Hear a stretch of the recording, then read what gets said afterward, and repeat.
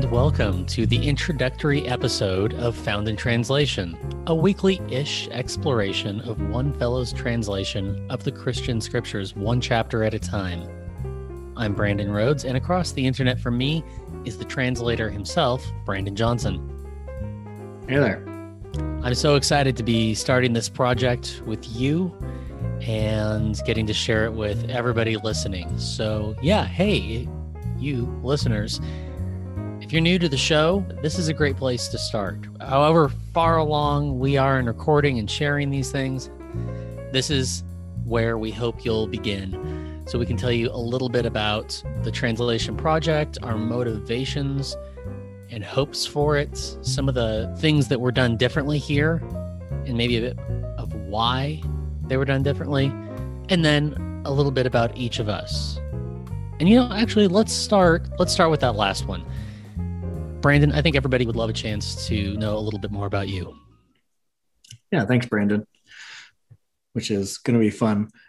The Brandons back and forth do this. Yeah, let's see. What should I say about myself? It's always a weird part of these kinds of things. Well, you introduced me as the translator, so I can say a little bit about how that's even a thing. I did get double majored in college in biblical studies and biblical languages. I don't know. Should you trust me with language at this point? And then I continued that in a master's program in divinity that spent more time in the languages. It's something that fascinated me through that. Really enjoyed digging into both Greek and Hebrew. I never actually did any Aramaic. For those of you who know that there's a little bit of Aramaic in there too, but I really enjoy Greek in particular. It made sense to me, but I haven't used it for a long time until working on this project again. So dusting off some of my old textbooks and tools that I use, and it's been fun. But I started based on, we'll talk maybe a little bit more about this, but because of my family with my kids. So I have two kids, a 7-year-old and a 10-year-old, and both girls, and my wife and the two of them live here in Portland, which is my home, and I love it here. It's green, and it's the best because it's so green. Awesome. Yeah, I almost live in Portland. I lived there for 15 years. I'm now about an hour south down in Salem, Oregon. Like the other Brandon, I've got some seminary under my belt, emphasizing more intercultural studies. So the work of bridging gaps, and then semiotics, which is a really weird angle to take in a seminary, but it was really enriching because it's the work of conveying and exploring and really discovering the presence and work of the divine, and conveying it in such a way that draws others into it. So yeah, that's a bit of kind of the stuff I've nerded out on over the years. Done that through church planting and working for some nonprofits as well. But yeah, I'm showing up here as an amateur. I'm into the Bible. I find it to be a fascinating book. I suppose I should say I grew up, well, if you couldn't figure it out from I love the Bible, people who grow up evangelical either say I love the Bible or I friggin' hate the Bible. It's been a messy and complicated relationship, but I come back to it with a sense of curiosity and gratitude and increase, I suppose, intellectual and personal honesty about how I live within a tradition that has these stories and letters as a vital conversation partner in that tradition. Yeah, I love the Bible, and if you're evangelical or grew up evangelical, you love it or you hate it. I have always loved it too, but my relationship has changed. Exactly how I related to it has changed quite a bit over time with lots of different influences, and I get what you're saying there. It makes perfect sense to me. And yeah, at this point I'm coming through it as like a partner in wisdom, I guess, exploring with scripture and conversation in ways that helps me explore what it means to be a human, I guess. Which fits with my current career. So I got all that education in ministry that I haven't used directly since then. And now you haven't been paid to use them. Yeah. Right. Yeah. Not as my job. Now my job is counseling, mental health therapy, specializing in relationships and anxiety and trauma. So yeah, what it means to be human. And I think they fit together pretty well. Just like some of the stuff that you studied, culture and making meaning or finding meaning. And it's they're good conversation partners with this. Absolutely. Well, let's talk about this. So you are working your way through the Christian scriptures. You began with Matthew. That's what this first season of the show is going to be about, is working our way through your translation of the book of Matthew. And your goal is to get through the entirety of the Christian scriptures that's often called the New Testament. Can you walk everybody through why you decided to do this? It's a substantial undertaking. Yeah. Well, honestly, it was because I wanted to read the Bible to my kids and know myself well enough that with everything that I've learned over the years, both in school and elsewhere, that I would be stopping every couple of sentences to say, well, this word says this, or this phrase is like this, but really what that really means is this other thing that you can't see because you don't know the original languages. And these people, there's a tradition that pushes it in this direction. And I think that's not faithful to the original, what it really means. And I can just imagine being my 7-year-old sitting with dad in those conversations and being bored to tears with, she doesn't have all this baggage. She doesn't have she just read to me, dad. Come on, Mm-hmm. So, but the differences to me are really important. I think it changes things significantly enough that I would not be a responsible parent, I think, if I didn't help her understand what I think is true. And I could be wrong, and that's okay. And and I plan to teach my kids that way, where this is my starting point and you don't have to stay there. You explore too, but I at least want to be putting them the best of my ability in the right direction, in what I think is the closest to the right direction as I can get. Yeah. And then having recently graduated from my counseling master's program and then being in the middle of a pandemic and there's not a ton of other things to do, it was a great time to start. So yeah. Yeah. And what's striking about this is, you're not trying to get rid of anything that you don't believe. You're not trying to conform it to modern beliefs about miracles or science or politics. This is not the quest for the historical Jesus. That's not what this is. And it's not like Thomas Jefferson, he took scissors to his Bible and snipped out all the miraculous because that was all just, bygone pre-modern superstition. And so you're not trying to do anything like that. Any raised eyebrows you may personally have about anything going on in these books, that's not your motivation. It's really what are the translation decisions that other people made in dominant typical readings and translations that may actually at this point be obstacles to how your daughters are reading the text. That's really a world of difference. Yeah, I do want it to be in harmony with how the original audience would have heard it, which is sometimes going to be different than how I understand it. And that's okay. I'm not trying to rewrite it how I want it to be. I am really trying to rewrite it, if that's to retranslate it.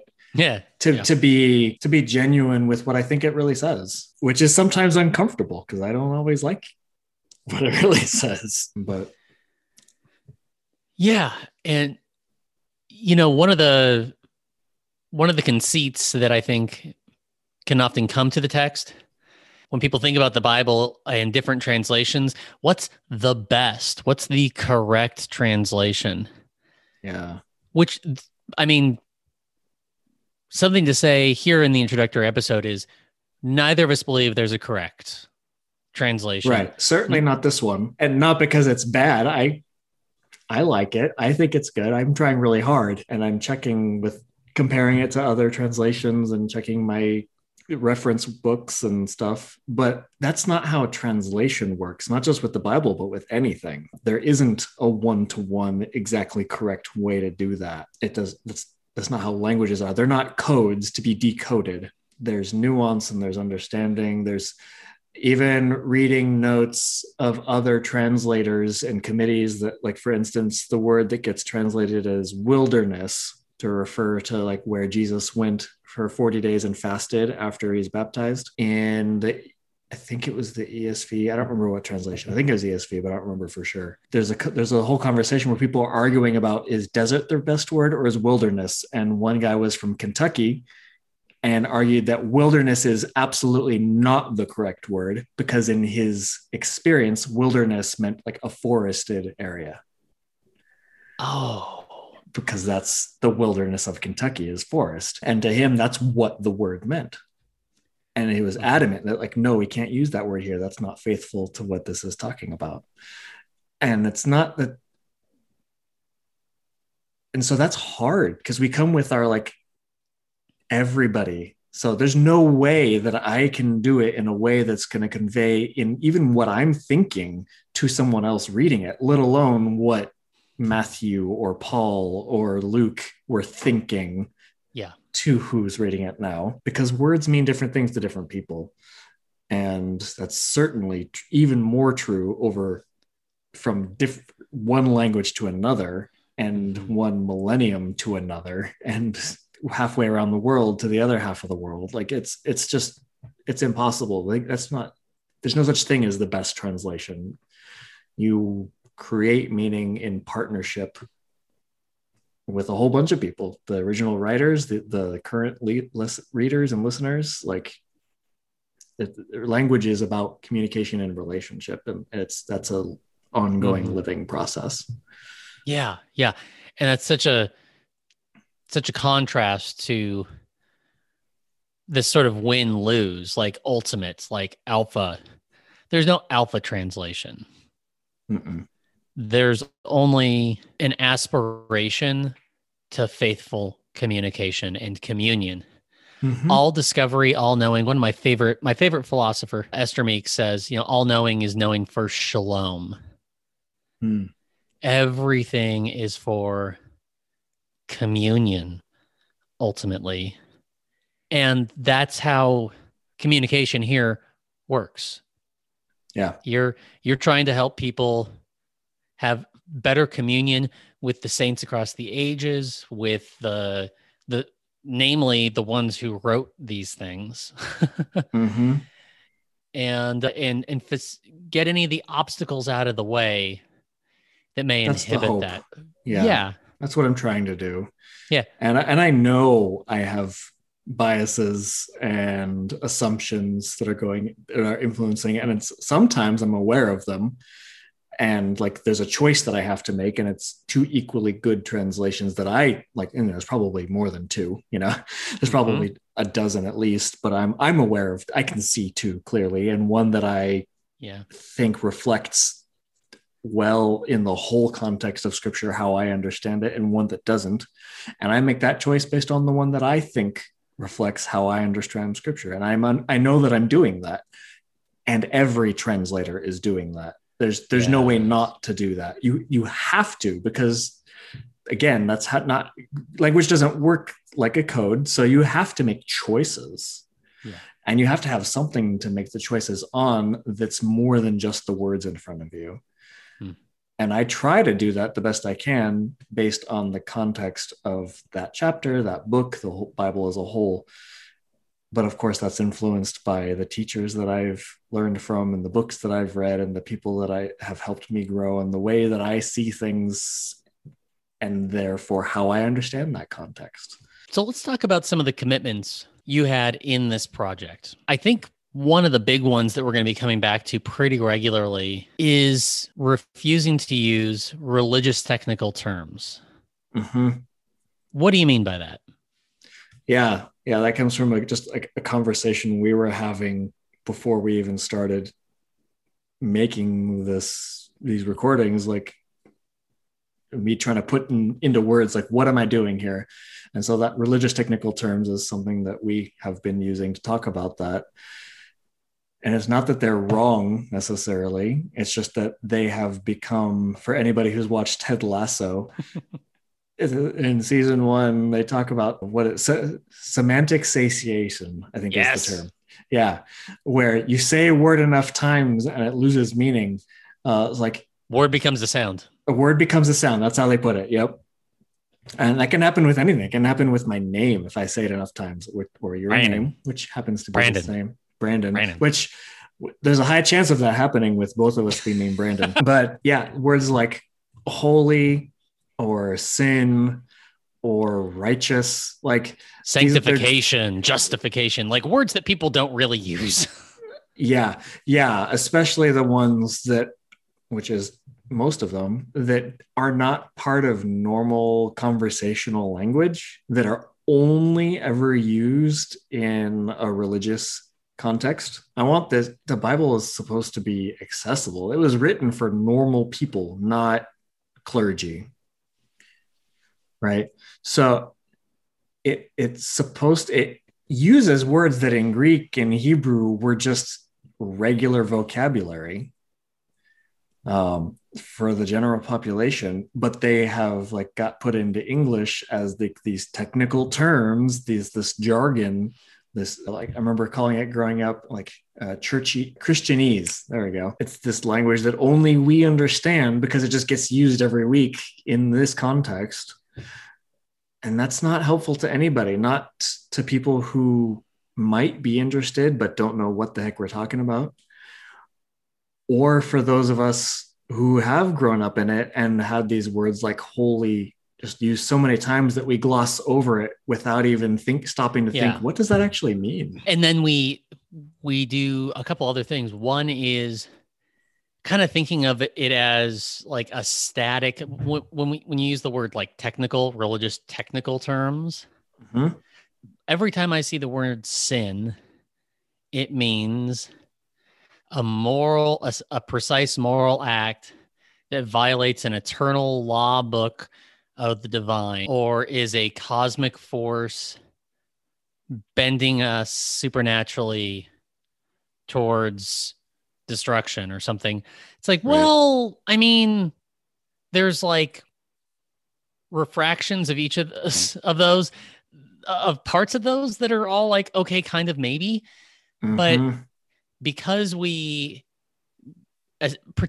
longer time you've spent and the earlier in your life you've spent in conversation with these books and in community around them, the more they just become these technical words. And the reality is there's several words in Greek that get translated as sin.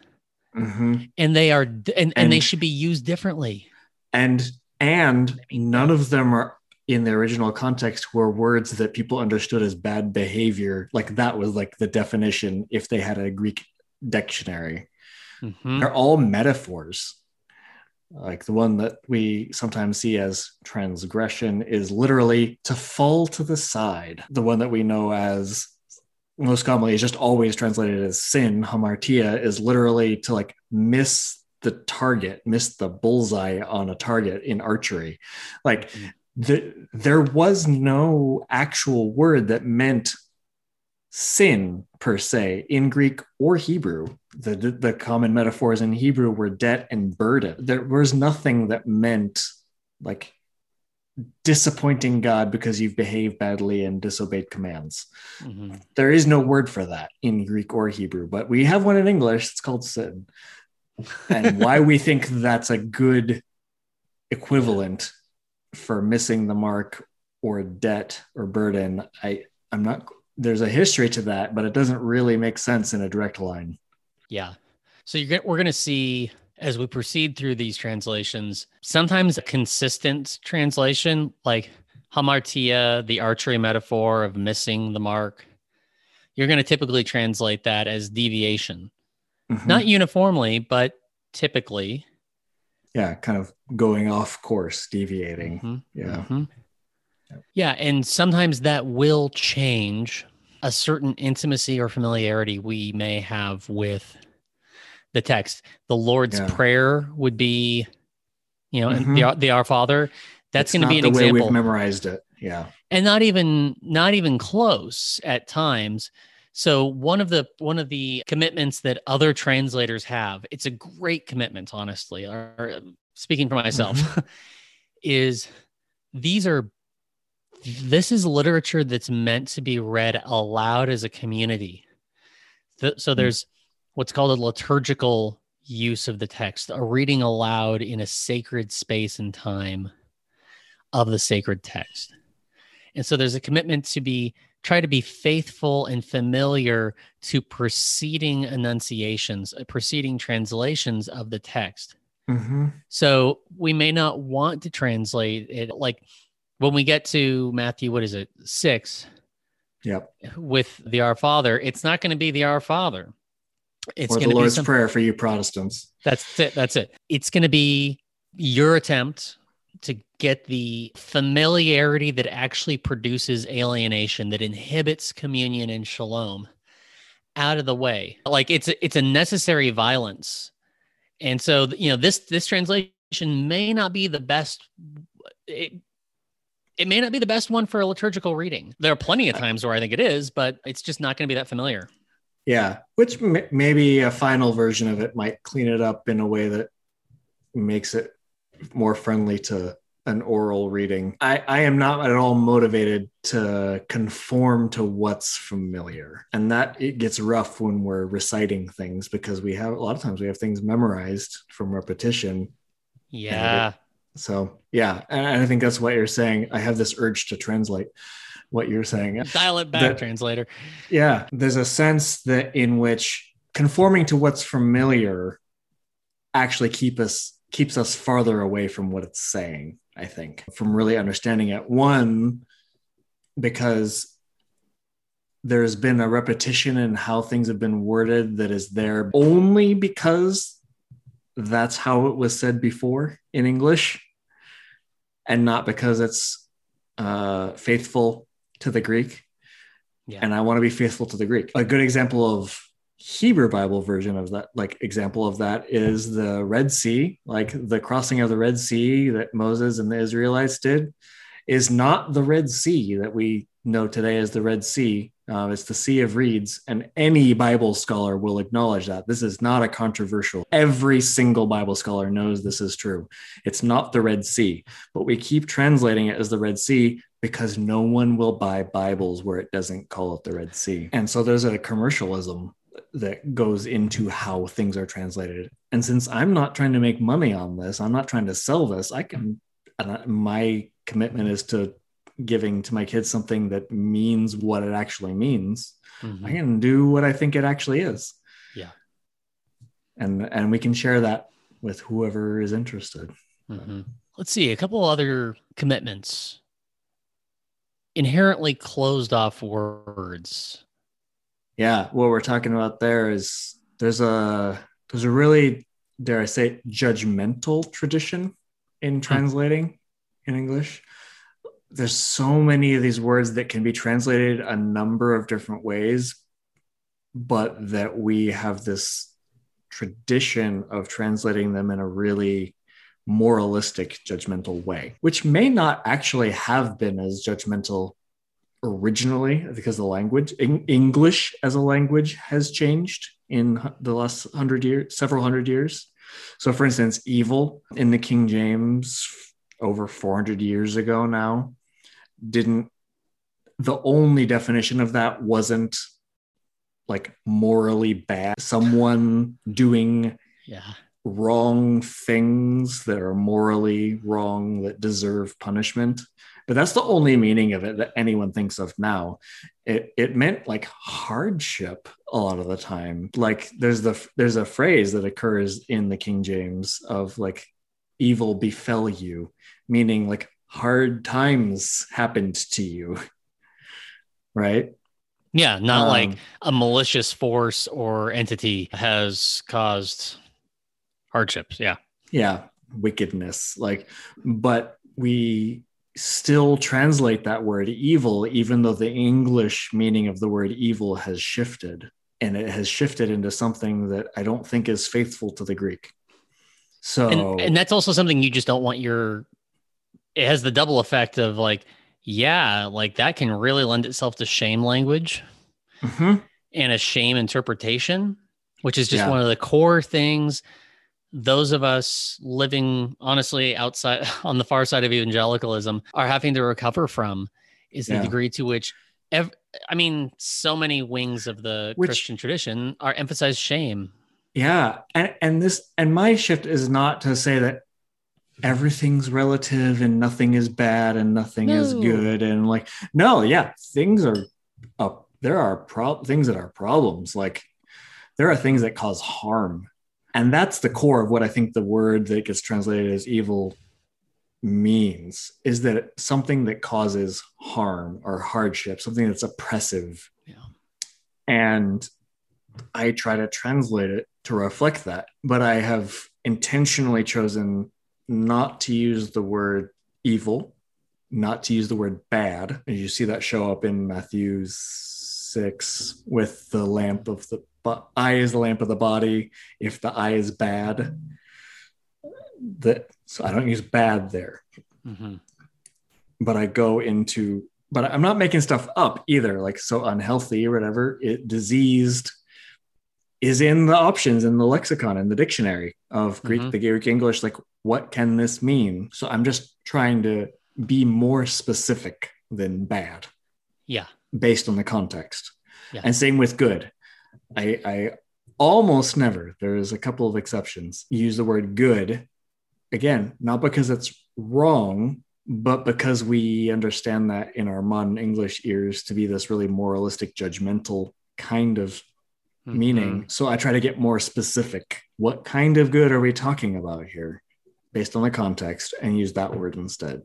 And then the last thing that I've gathered in our conversations, the last commitment, is something to the effect of this translation being accessible to both the Bible literate, which I think is probably going to be most people listening to this. Like, this is going to be a nerdy ass podcast. So both the Bible literate and folks who are just newer to the Bible.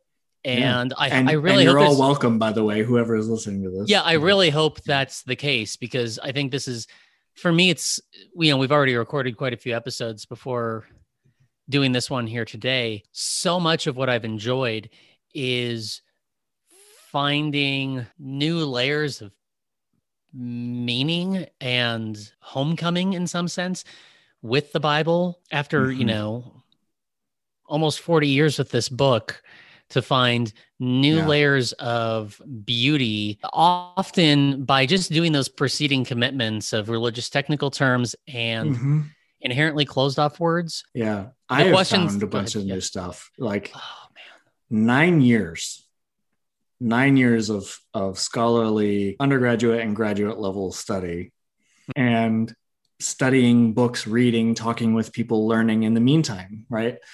And doing this project, every single chapter, it feels like I'm learning something that I did not know.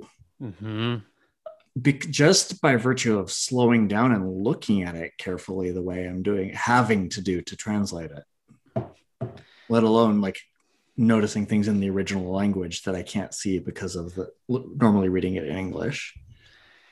And I think that's really the journey that we are hoping you all are going to be joining us on. Whether the Christian scriptures are new to you or very familiar, whether you have a affectionate, contested, or antagonistic relationship with them, that's great. Holy God, that's fantastic. Join You're welcome along. Here if your joy is in like disproving the Bible. Like, awesome. Let's talk. Yeah, that's awesome. This is an engagement with sacred literature between two people who are appreciative practitioners of the tradition that sits near the middle of. God, that's a nerdy way of saying we're Christians. Yeah. We're both people who are committed to following the path of Jesus and really respect Jesus. Yeah, this is not you might say it differently. Well, we're not just. And we acknowledge that Hmm. those who share our affinity have caused a lot of harm, including us, probably. Like, Oh, not I've been such probably. an I can think asshole of for Jesus. I can think of examples Yeah. of myself causing harm to other people. But even bigger than us, the tradition as a whole has harmed people. And knowing that, we still think it's worth continuing, and honor you if you don't. Mm-hmm. And in that we regard, like talking about it. Yeah. And that makes this for me, this project is a form of repentance, of recognizing harm that my certainty and previous understandings and enunciations of the sacred text have brought to other people. So this is a working out of our faith with fear and trembling. So there's a few other things that I would love for you all to know about this show. First, we want you to be part of it. Of course, it begins with being able to read Brandon's translation online. There's going to be a link in the show note for you to be able to read his translation. But for listeners who have found the show helpful or like what we're doing, or just want to show some support to something this friggin' nerdy, they're able to support the show for as little as $5 a month. Everyone who does that gets to actually dialogue about the translation with each of us and other listeners by getting comment access to the translation's online presence. So yeah, we want you to be part of this. Second thing, we want to break up the chapter by chapter conversations periodically by bringing on guests. So that way you get to hear from somebody who isn't named Brandon to talk about, Brandon's translation. There's that semantic satiation, man. Yeah, Brandon, you're saying Brandon too much. We want to have people on to talk about the peculiarities of the Bible and how it's been translated over the years, all kinds of things like that. Matters of language and communication. If you were curious about when we were riffing on the nature of communication and language, tell us, because that's something that we'd love to get to sooner than later. We want to talk to people about how a person's spiritual growth can change how they approach a sacred text, and how changes in the sacred text may influence someone's spiritual health, how fully human they can be. There's just so many ways that we can go when we get to talk to somebody not named Brandon. Third thing, some of these conversations were recorded, a few weeks before they air, and therefore some changes might take place in the translation. I'll try to catch them in the editing process, but we might be talking giddily about a particular word that he chose that actually our conversation or further reflection or further translation resulted in Brandon changing it.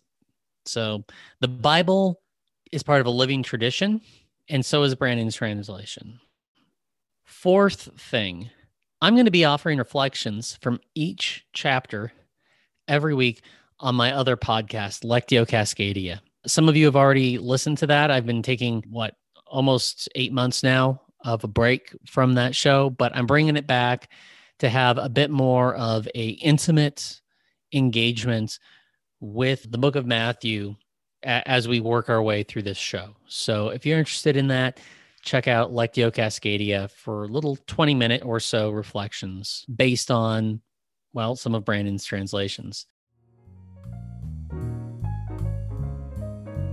Well, that about wraps it up this week.